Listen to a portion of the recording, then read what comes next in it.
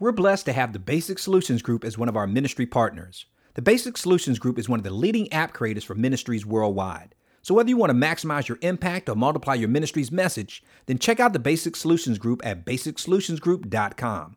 And to see what they can do for you, just go to your app store and download our Real Men Connect app for free on any Android, iPhone, or mobile device or tablet.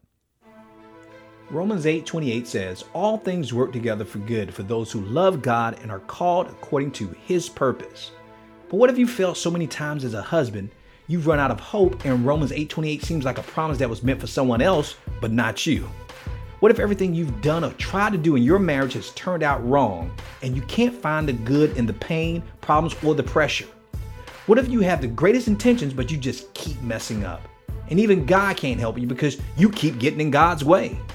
But what if God was able to turn your life around in such a way that you're now a leading authority and paid expert on helping save, strengthen, and rebuilding marriages? Is that even possible?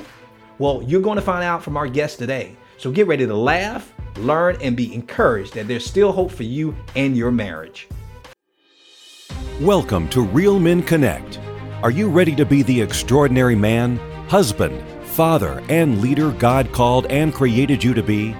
Then get ready to receive wisdom and guidance from some of the country's most respected men of faith as you learn everything you need to know to go from good man to great man, God's way. No judgment, no shame. Just real men with real challenges seeking real change. All for God's glory. Hello, mighty men of God, and welcome to the Real Men Podcast, where we help good men become great men, God's way. I'm your host, Dr. Joe Martin, and every week we interview some of the nation's most respected and accomplished men of faith to find out what it really takes to become the kind of husband, father, and spiritual leader God called and created us to be. Each interview session is packed with practical, proven biblical principles you can immediately apply in your relationships, on your job, and in your community.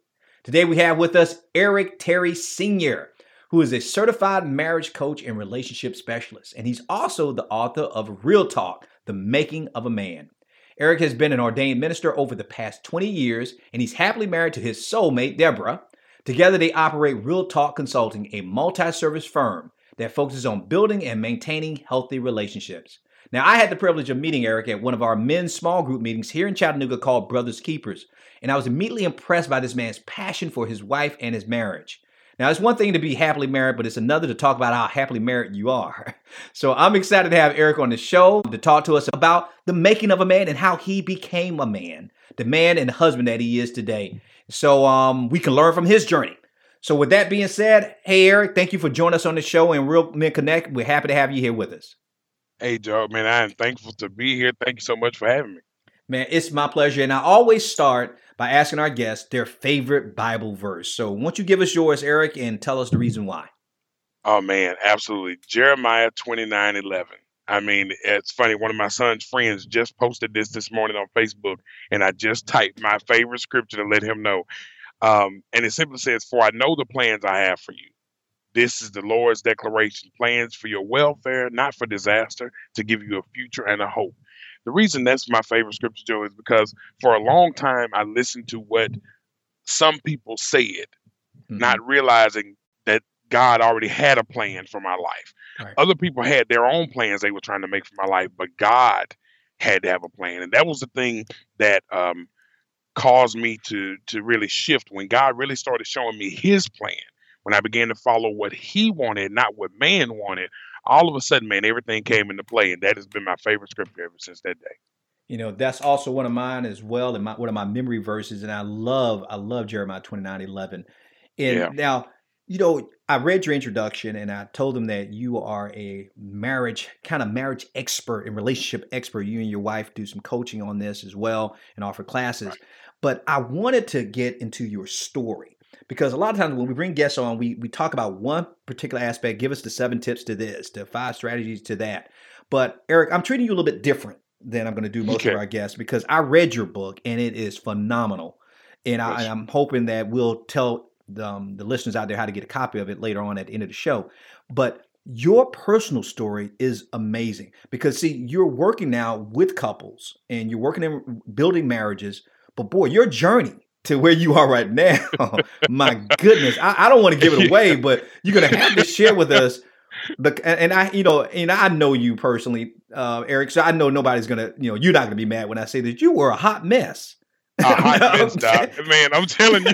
As a man. I tell you that all the time. Yes, sir. Yes, sir. But I am so impressed with what God has done in your life with you and your wife, and how you've become now. And I know it's putting you on the spot, but you're kind of like you're setting a standard of what marriage should look like. And I'm not trying to prep you up and put you out there as if you're perfect. I'm not saying that. But you've learned a lot. That's why God has called you to this ministry to work with couples. And I hopefully will have you on some more times, because there's so many different aspects of marriage we can always go into. But I want to start, because I'm going to spend pretty much most of my questions going to be around your testimony, because I know you didn't call your book Real Talk for nothing. Okay. You believe in keeping it real. So I know that I can take off the gloves and ask you pretty much anything. And so let's start there. And I want to start with your testimony of how'd you get to where you are now, where you and your wife are working with couples and restoring marriages? Man, to be honest with you, Joe, you hit it right on the head, man. When I say hot mess was an understatement. I was trying to be nice. Right. I know you being nice. It was an understatement, man. Because the truth is, coming up in a home where my father is an ordained minister, pastoring for 35 years now.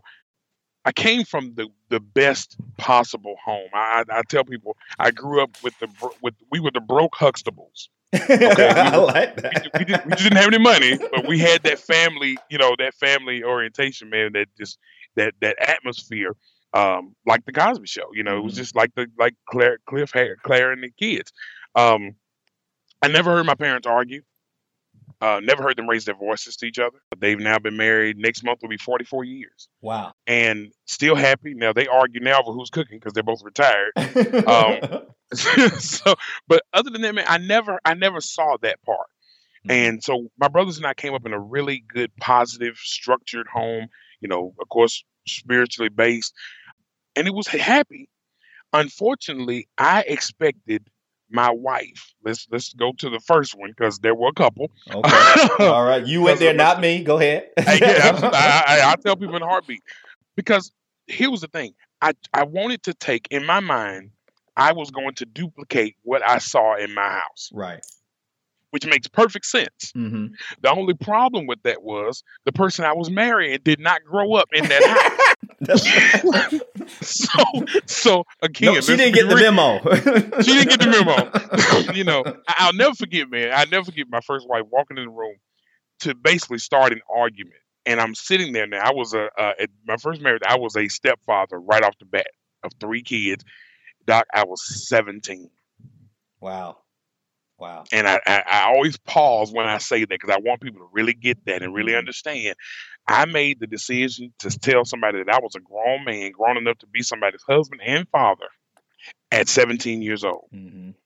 Now, here's the funny part. My youngest son is now 17 years old. And Joe, I would beat the brakes off him if he looked at me and told me he was going to get married.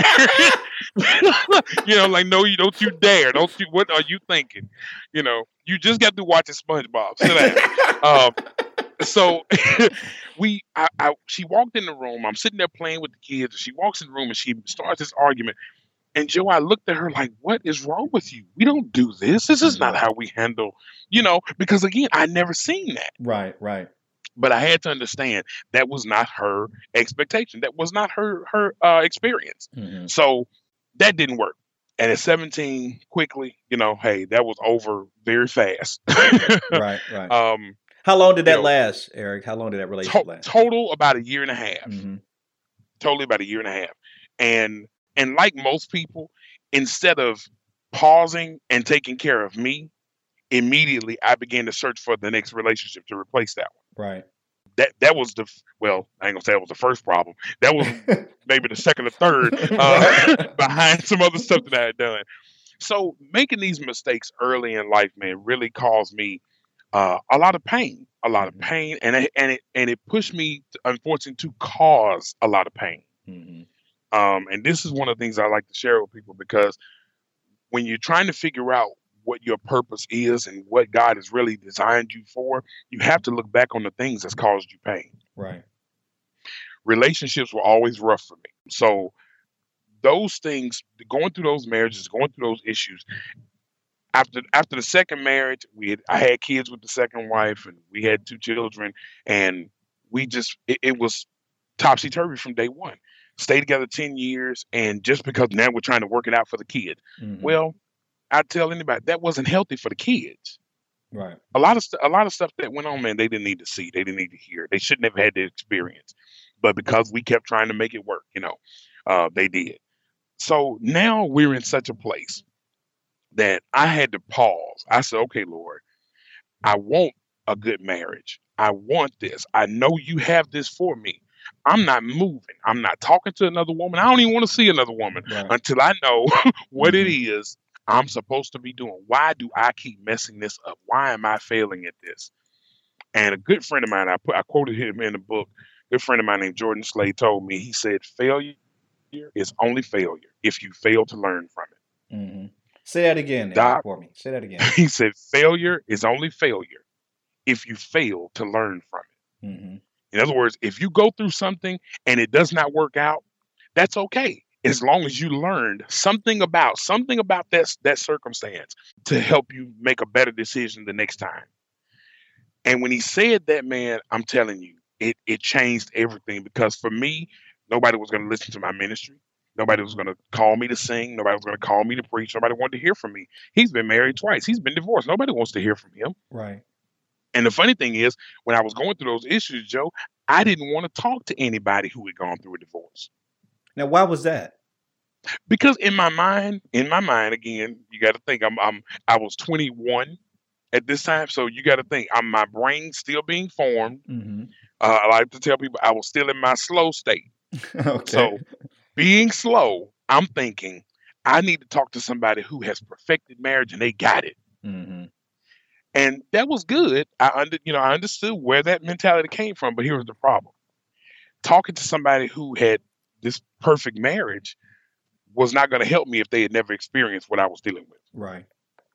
So I went to my father, who had always answered every question I ever had, Joe. I mean, Mm-hmm. that's my dude, okay? And I went to him and I started rattling off all this stuff that I've been dealing with and going through, and the fights and the arguments and cussing each other out and clowning and going off. And my dad looked at me and said, "You need to pray." That's all he had. I'm like, okay, we're beyond the prayer part. I'm ready to turn the head now. I need you to give me something else. He couldn't. Joe, he couldn't. I left my father's house so upset and so angry with him, thinking, all the times I've needed you to answer a question, you couldn't answer this. Mm-hmm. And the Holy Spirit had to really, truly arrest me and say, how can he train you in something he's never experienced? My father got married one time, Joe. Right. And they've been married 44 years, happy, no arguments, no fighting, no cussing. I'm like, how was he going to help you navigate through that if he's never experienced it? At that point, the light bulb came on. I said, okay, I need to talk to somebody who's been through this. Mm-hmm. And that's when the shift started to change. In doing that, fast forward, I just began to pray. And Joe, I put something in the book also that God told me that day that I cried out to him like that. And he said, you chose your first wife looking after your flesh. He said, you chose your second wife trying to relive your past, because we had dated in high school and came back together. Mm-hmm. He said, if you allow me to choose your next wife, I'll make sure you walk into purpose. Joe, Wow. When I tell you, that statement had me in tears on my way driving to church, as a matter of fact. I'm crying. I am bawling. And God said, if you let me choose your next wife, if you just hold on and follow my instruction for the next mate, I'll make sure you walk in purpose. And Doc, my wife and I, Deborah and I, have now been married. This is our 9th year. We're going to August 25th. We celebrate 9 years. Mm-hmm. And Doc, when I tell you, people say, "Ooh, they don't argue." No, we don't argue. We may disagree, but we don't argue. Right. But man, it has been the happiest thing I've ever experienced in my life. That's my best friend. Mm-hmm. And in doing so, man, we met up with a pastor here who I started when we got married, I began to put things on Facebook telling people, man, because I saw so much drama on Facebook. I thought, you people need to get with Jesus. Y'all it was just You ridiculous, need man. Jesus. And the thing I was finding was one day it was, ooh, I love him, and the next day, ooh, I want to kill him. I'm like, wait a minute, Right. this is the same dude you in love with yesterday. What happened? Right. So I began to put up positive, posts about marriage, and from that, I received a call from a local church here in Chattanooga asking me to come and do a marriage retreat. And I said, sure. And I hung up the phone and I thought, what in the world did I just agree to? Right. I've never done this. In doing that, man, being obedient and hearing God and doing that, I went and did a marriage retreat for Mount Canaan Baptist Church. Pastor Janae Jordan, at that moment, at that meeting, actually introduced me to the man who would be my mentor. He just kept saying, there's a connection there. You need to meet this man. You need to meet this man. He introduces me to Dr. David Banks. Mm-hmm. And Doc, when I tell you my life has not been the same, you know Dr. Banks. So I know, man. I'm hoping I'm going to have him on the show one day. Absolutely, man. Absolutely, man. I'm telling you, that man, when I tell you, he helped me walk into purpose. Right. And to realize, first off, a portion of the ministry, when you come to the church as a partner, he doesn't call them members, we call them partners. Right. You come to the church for the Empowerment Church as a partner, one of the first things that they do is teach you your purpose. Mm-hmm. Like I've been in church all my life. I've never had a pastor do that. Right. I've never had a pastor that could even, provide that. In doing that, it made me realize that this is the thing that was God was trying to birth out of me. Mm-hmm. And in that, we became certified under him and created Real Talk Consulting. And man, we're rolling into our 4th year officially. Well, and I want to congratulate you on that. And your book is just, I was reading it when I was traveling, and I fly quite a bit. And I mean, I know the people sitting around me were probably thinking I'm crazy. Man, your book had me laughing out loud while I'm on the plane. We're going to put this guy off, kick this guy off the plane, But because what I loved about it was the fact that you were so honest in telling your story and your struggles, and that's why I'm doing this interview a little bit differently, because we're going to unpackage that story, and I'm going to dive into little aspects of that story, because there's a lot of men out there who did not go the clean route that your father did and your mom did, being married for 44 years. I mean, I'm on my 2nd marriage. My wife, she's been in multiple marriages, and a lot of guys who I've talked to, but at the same time, before somebody could stand there and judge us, they see the relationships we have now, and they think, wow, they're so happy, they're so together, but not realizing because we had all go through a journey. But not all of us have been able to articulate our journey the way you did so well in your book. And just the brutal honesty of your book, I really, really enjoyed that. And so let's dig into some of this stuff now, because there's a lot to unpack here. Because I really want to get into the heart of men out there who may have messed up multiple times, or may think now they're not good enough to be in a relationship, and maybe some need to not be rushing into a relationship and to stay single. I always tell people, I say, if you want to be successfully married, you have to be successfully single first. Absolutely. And so you've experienced that. But let's start with, let's go back to 17, the first relationship, because I know we can unpack some stuff there that we can teach some men some stuff in this. Yeah. You mentioned the fact that you never saw your parents argue. And they really and I'm sure they did, but they just kept it away from me, because we know now that the kids don't need to hear everything, but they also, but they need to know that you guys do disagree. But your dad, for some reason, he felt it was good not for his kids to see that. But at 17, how did your parents react to the fact that you were willing to get married at such a young age? Now, to this day, I still laugh about the conversation that we had when I told them. Because it's funny, we remember it very differently. Okay. I remember them saying, okay, great. And my dad offering to marry us. Right. My parents don't remember it that way. Now, I think what happened was, I think we had one conversation, then when I left and went home, they had another conversation about me. But honestly, they didn't say, no one said anything. Everyone was talking about me, but no one was talking to me. Amen. I hear you. Mm-hmm. So I did what I wanted to do, thinking I was grown at 17, Lord Jesus. And it was a mess. It was a mess. So yeah, the conversation, my father said, well, we tried to talk to you. I'm like, no, no, I don't remember hearing anything negative about this. Y'all were like, yeah, this is the right thing to do. Let's do it. I'm like, okay. And because my parents' opinion and word meant so much to me, I was gung ho. I'm ready. Let's go. Let's do this. Mm-hmm. We can do this. And but no one said anything. I think my friends had more to say than anything. But you got to look at it this way too. At 17, my friends were looking at me and they were in awe because at 17, here I was getting ready to marry a 22-year-old woman. Let's be honest, Joe, she was fine. Right.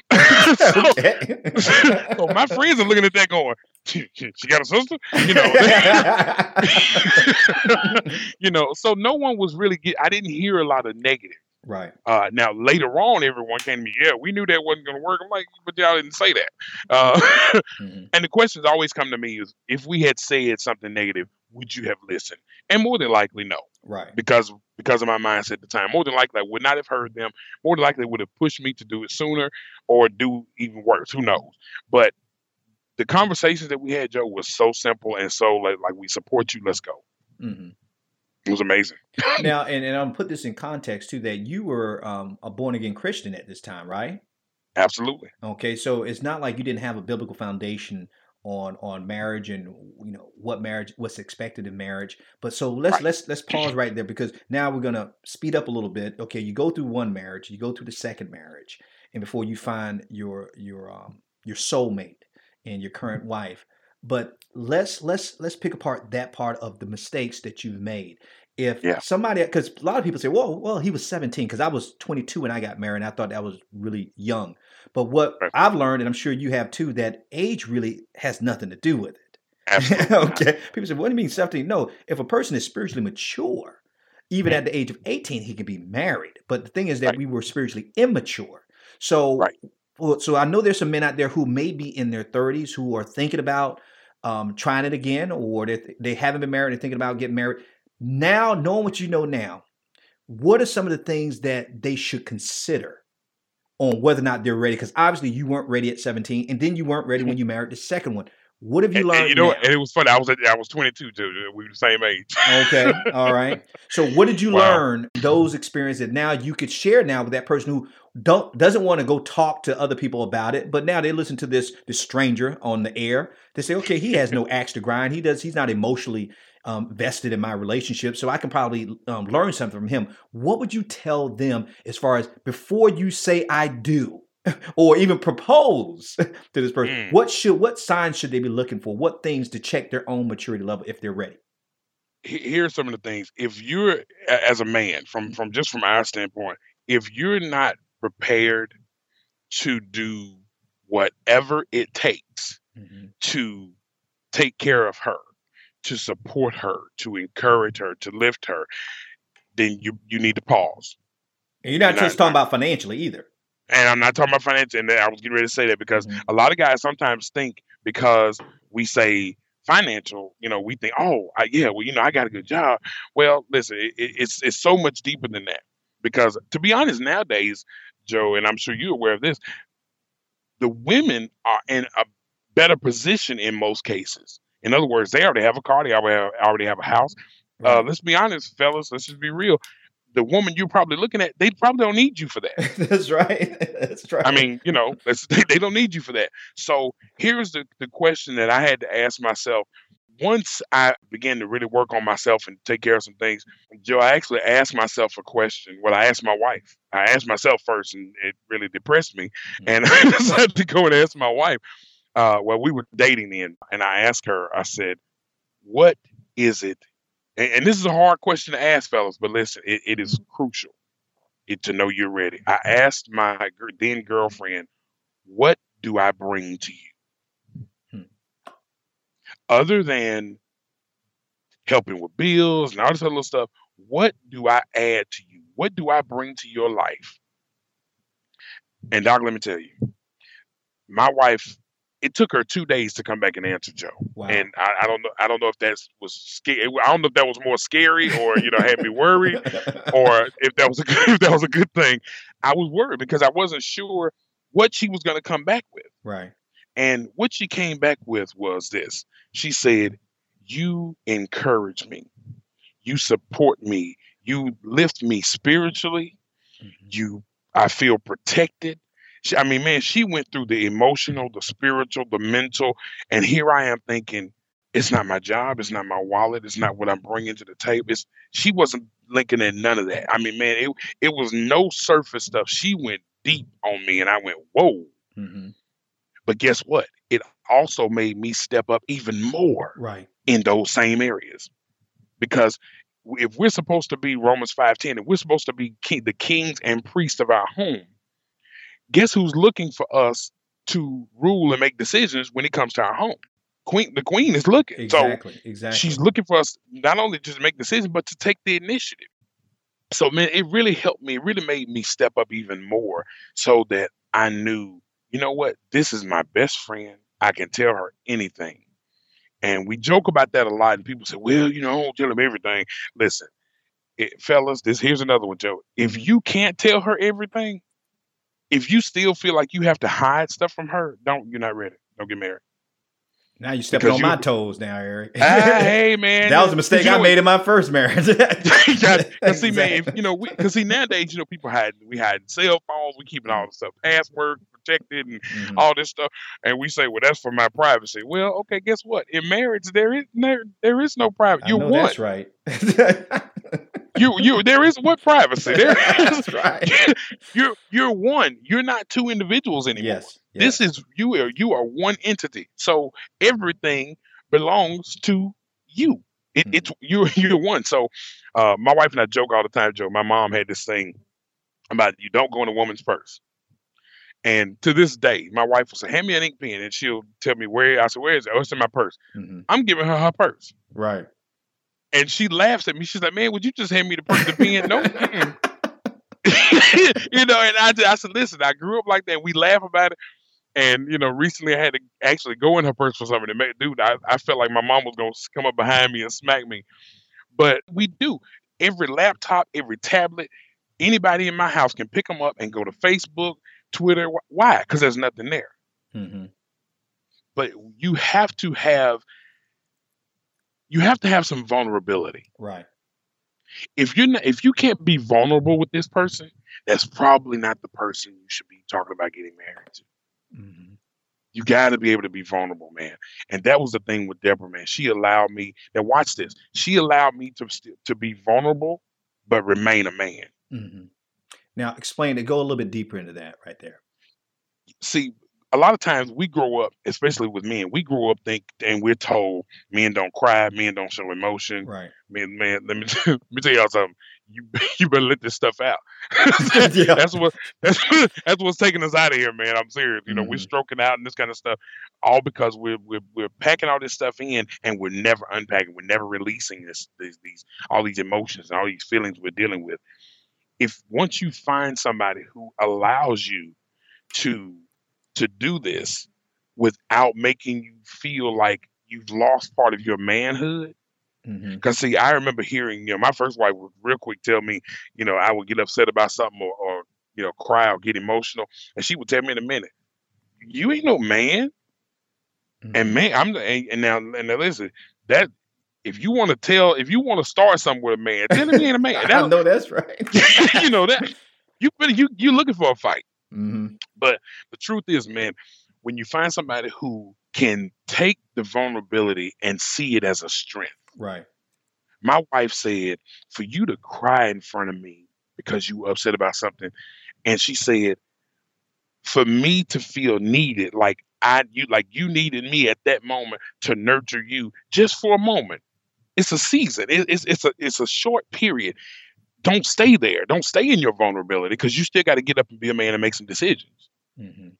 But we have to be able to be vulnerable without losing touch with who we are as men. Right.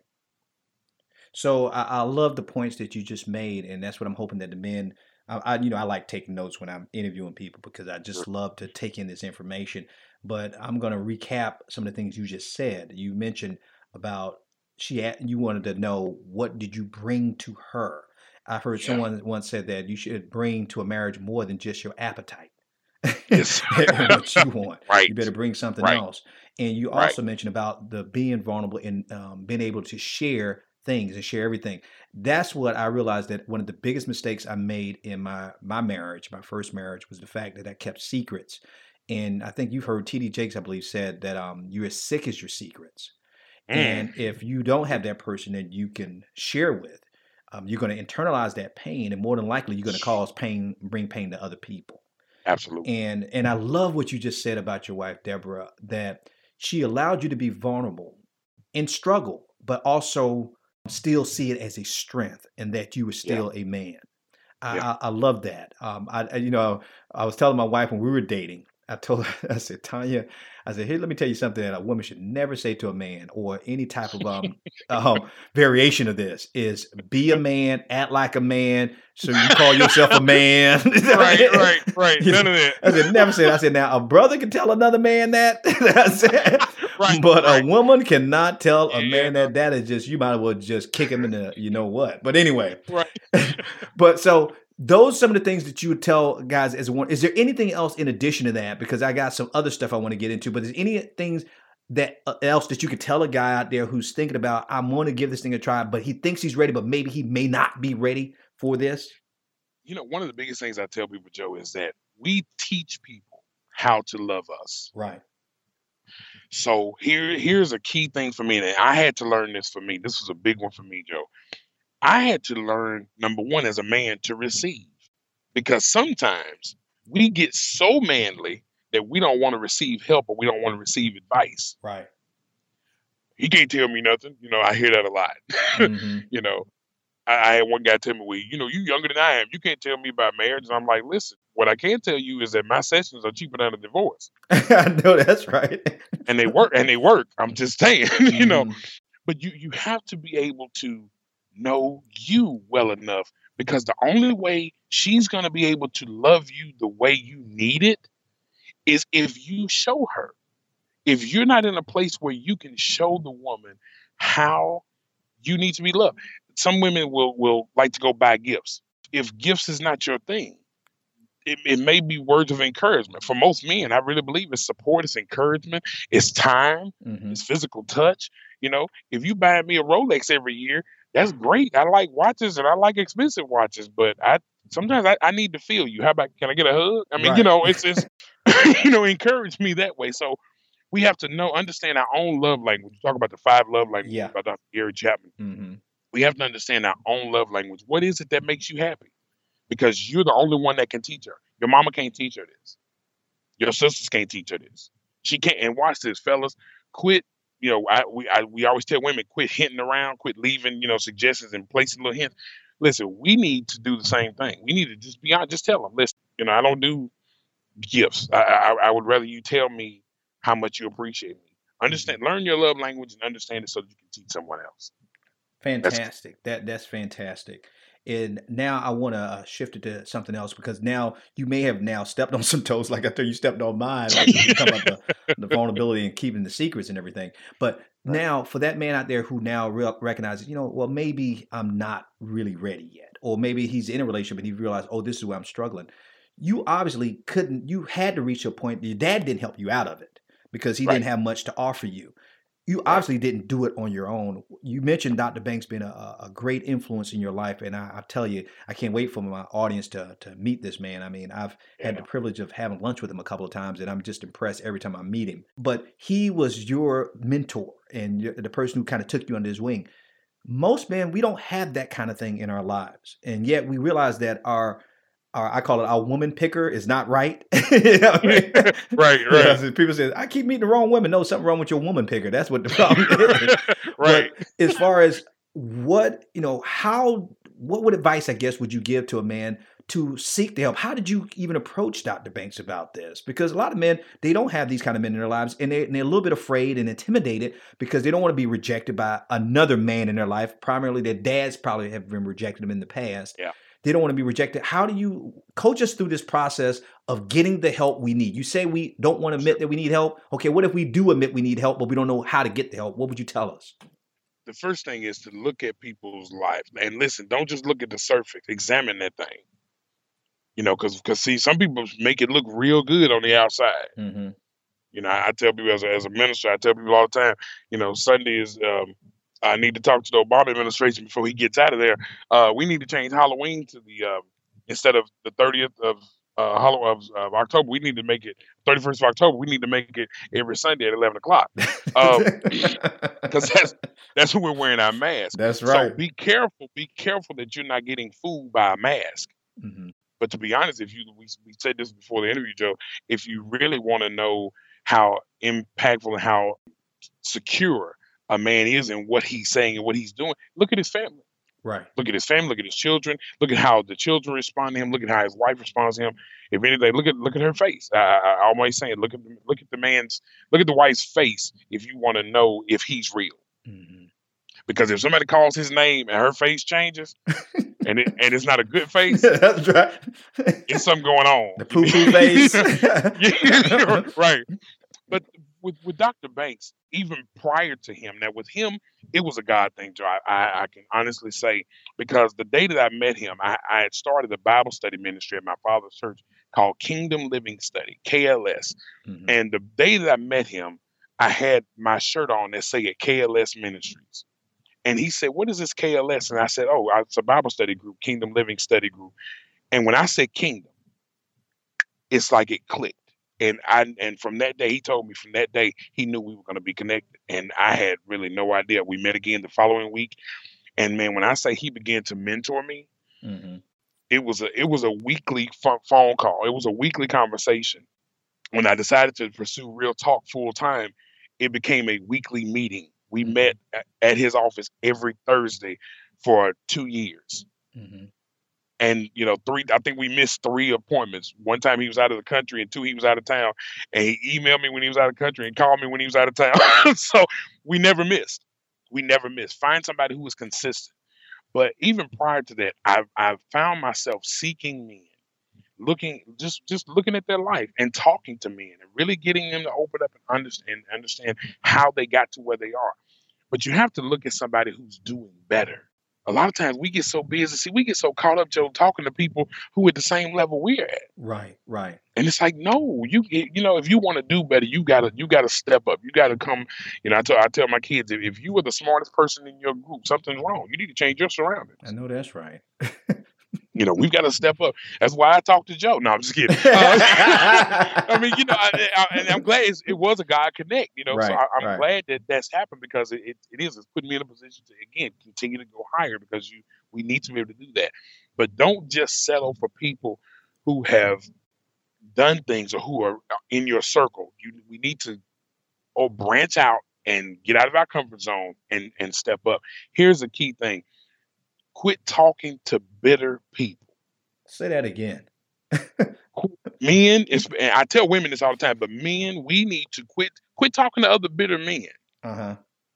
And you know what I'm talking about, when you get in them groups and they say, "Man, my wife ain't no good. Mine either." And everybody in there got something negative to say about their wife. I make them mad, Joe.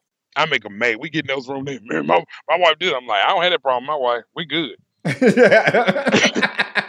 Because I mean, these dudes, some guys get to a point, man, they will dog their wives, and I'm sitting there going, man, I remember doing that, expecting it to change. Right. But so I said, okay, I got to get these guys to another level. So I asked them, why do you say that? What are you speaking? You're speaking negativity because that's what you're seeing. But if you continue to speak it, that's all you're going to see. It's not going to change. Right. You have that power, but it's really being able to look for somebody who is legitimately doing things on a level out of a healthy lifestyle, not a bitter experience. And thanks for sharing that, Eric. I mean, I'm taking so many notes here, and I love that you brought up the point about not hanging around bitter men, quit hanging around them. And one of the things I try to do to get men to stop talking negatively about their wives. It's not that we don't have any issues, we don't have struggles, because we should come together to discuss a constructive way to make our marriages better. But I know what you're talking about is what I run into a lot, when all they doing is talking about how bad she is. And so my way of stopping men from doing it, and they probably get mad at me when I do it, I say, okay, if your wife is all those bad things, what does that say about you as a decision maker? Because you chose her. You picked her. I mean, you picked her, dude. What'd you say? Your women pickers? Yeah, your women picker's broken or something.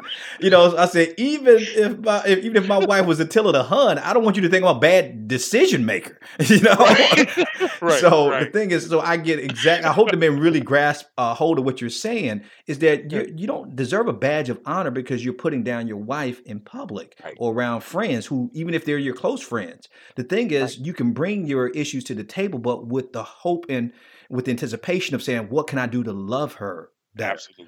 and to lead her better? So it's a whole different ballgame when you look at it from that perspective. And now before we jump into some of the more personal questions, I want to ask this. When it comes to men and they're getting in and out of relationships, because you've been in and out of relationships, so you have a great perspective, what do you see as some of their toughest challenges in overcoming bad relationships and bad marriages? What do you see as some of those challenges? Man, you know what, Joe? I did a study several years ago about the top 10 reasons that marriages fail. And I began to look at all these things and, sex, finances, and infidelity, and all these other things were on the list. And what God really began to show me in that study was this. It was the communication about all those issues. Wow. That was the problem. So let me put it this way. And when in terms of finances, it wasn't the lack of finances or the abundance of finances. It was that we didn't talk about our finances. Gotcha. It wasn't the lack of sex. It wasn't that we was having sex every day. It was the fact that we didn't discuss it. We never talked about our expectations and what we wanted. Wow. So God began to really show me it was the connection and the communication about every last one of those issues. I went through every last one of them thinking, this is it. Yeah. And God said, nope, it's the communication about every last one of those. Most of us we don't discuss our expectations. We thinking like I told you about me and my first wife, I'm thinking she is going to be like the Huxtables. It's going to be the house I grew up in. But guess what? I never sat down and told her what kind of house I grew up in. Right. So she didn't know what to expect. Because guess what? In her mind, she's thinking it's going to be just like her house. And she never told me what that was like. So yeah, man, you're going to jump in that thing and it's going to crumble immediately, because we have to make sure that we are communicating as men. I know most of us are not talkers, guy. Joe, every guy is not like us. Everybody doesn't talk and share how we feel. But listen, that's one piece that I tell men. Listen, get off your high horse and let's settle down and have some open conversation about how you're really feeling. Quit letting somebody tell you that you can't share your feelings because you're a man. You better share your feelings. You better let that woman know exactly how you feeling, because I've seen men lose a woman that they should have had. She got away because there was nothing for her to connect to. But if they know your feelings and know what your desire is and what your goals are, guess what, man? They can help you do that thing. That's what they're there for. They're a helpmate. So we have to make sure that we open ourselves up, man, and understand that vulnerability to an extent to be able to expose just a little bit at a time. Right. So that they get to know us. Oh man, that is fantastic, Eric. I know on your site, I noticed that you and your wife, you do seminars, you do classes, and one of the courses that you guys offer is communication versus connection, how to connect on issues that can damage a relationship. And so of course I'm already telling you right now, we're bringing you back on because we can do a whole segment on communication, because I love the way that perspective you just gave. Everybody will debate all the different reasons why marriages and relationships don't work out, but under the underlying core of it is communication, poor communication. Poor communication. I work in education arena, and I work with a lot of educators and teachers and who work with kids. And I always tell them, even when I'm working with parents who work with their teenagers, I said, you may not be able to fix a lot of things in your relationship with your kids or teachers to connect with your students, but at the minimum, maintain an open line of communication with them. Absolutely. I always stress that. I said, because communication can fix anything. I said, great communication can almost fix anything if you continue the dialogue. I said, it's not about you arguing. It's when you stop talking to each other that ends up starting the real problem. So I'm glad that your research brought you to that conclusion. I mean, that's great. I never looked at it in that perspective. That is the underlying problem under all the other issues. And I tell you, Joe, you said something that God really pointed out to me too. I share this with every last one of my couples. We have to understand this. When God said this to me one day, I was during a session with a couple, and they were going back and forth arguing. I'm like, wait a minute, trying to get them to calm down and listen. Right. And finally, but they hadn't been talking to each other this whole time. They've been talking to me like the other person wasn't sitting there. And the Holy Spirit stopped me and he said, when a man and woman, when a husband and wife are not talking to each other, the enemy is talking to both of them about each other. Oh, say that again, man. Oh, you got to say that again. He said, when a husband and wife are not communicating, when they are not talking to each other, this is why the silent treatment does not work. Stop it. I tell my ladies, stop it. Quit doing that. Quit playing that game. Because the moment you start doing that, the enemy begins to speak to both of you about the other one. Wow. And if you think you got some troubles now, just keep letting that door stay open. Oh, I know that's right. Right. Man, I mean, shoot, that's gold right there. I love that. I'm gonna have to remember that one. Anyway, Eric, before I jump into the man up questions, I always like to go through a question where I ask the men that I'm talking to, these great men like yourself, to go back to the age of 21. Now, with you, you're a little bit different than everybody else, Eric. You already lived a full life by the time you reached the age of 21. Most men weren't married by that time. Right. But if you could go back to I would say, in your case, we're going to take you back to 17, not to 17. Okay, if you can go back to 17, what would you tell yourself to do first? Wow. At 17, the first thing I would tell myself was follow your heart. Okay. Follow what's in you. Because I was a people pleaser. So I was happy. Well, I thought I was happy pleasing everybody else. The problem was I wasn't happy. Right. So this opportunity came to do something that I really thought was going to upset everybody else. And everybody kind of supported it. Yeah. And I went, oh, okay, maybe this is the right thing to do. So I got married. But I would really tell myself, follow your dream, follow your passion. But love yourself. I didn't love myself, man. I'm just real honest, just flat out honesty. My self-esteem was so messed up, Joe. So to have this 22-year-old gorgeous woman want little, I say little me. I'm 6'3" and 400 pounds. I ain't no little dude. But for her to want me, and at 17, I was bigger than I am now. I was a heavy guy. So for this beautiful 22-year-old woman to want this 17-year-old who had absolutely nothing and nothing to bring to the table, that she was it for me. I thought I'm in, not realizing I didn't love myself enough to understand that was the wrong move. Gotta love yourself. Good stuff. Now, what would you tell him to do better? Oh man, you know what? Be vulnerable. Okay. Tell people how you feel. And say no without guilt. Jesus, Doc. Okay. I hear you. That's something I still deal with on myself, and I even promised myself that this year was going to be different. I'm not doing stuff that I don't really want to do. I'm not feeling guilty into being pressed, guilted into doing something I don't want to do. I'm going to be honest, and that was one of the things. Because I was a people pleaser, I would say whatever I thought you wanted to hear, right? Instead of just being honest, because a lot of times it led me into places I really didn't want to go. Okay. Now, what would you do more of if you go back and talk to him? Say, you know what, you were doing a lot of boneheaded stuff, but one thing I thought you were doing right that I would tell you need to do more of that, but you stopped doing it. What was that? Read. Okay. I was an avid. I read everything that crossed my path up until probably about 17 years old. I guarantee you, I was reading my oldest brother was 6 years older than me. I was reading my oldest brother's college books. Wow. I was 15, 16 years old. So, and probably younger. I let life grab a hold of me and basically put me on pause when it came to what I was learning. Not just life stuff, but just not just general knowledge. I've gotten back into that and doing better. Of course, you have to when you're talking about trying to write a book. But it's one of those things, man, where I wish I had done more and just increased my knowledge, because you can never stop. Okay.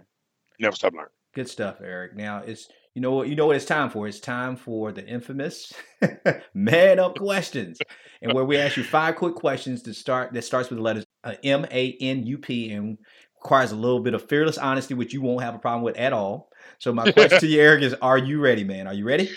I am ready. Let's go.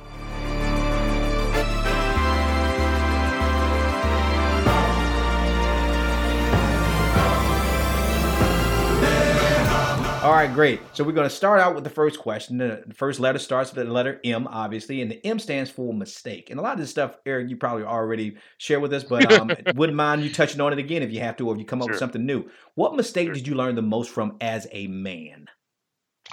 As a man, again, I think biggest mistake for me is jumping too soon. Mm-hmm. There were decisions that I made at a young age that for some reason I thought I continued to make, and they were bad decisions. I didn't process it. I didn't let things really process and marinate before I made a decision.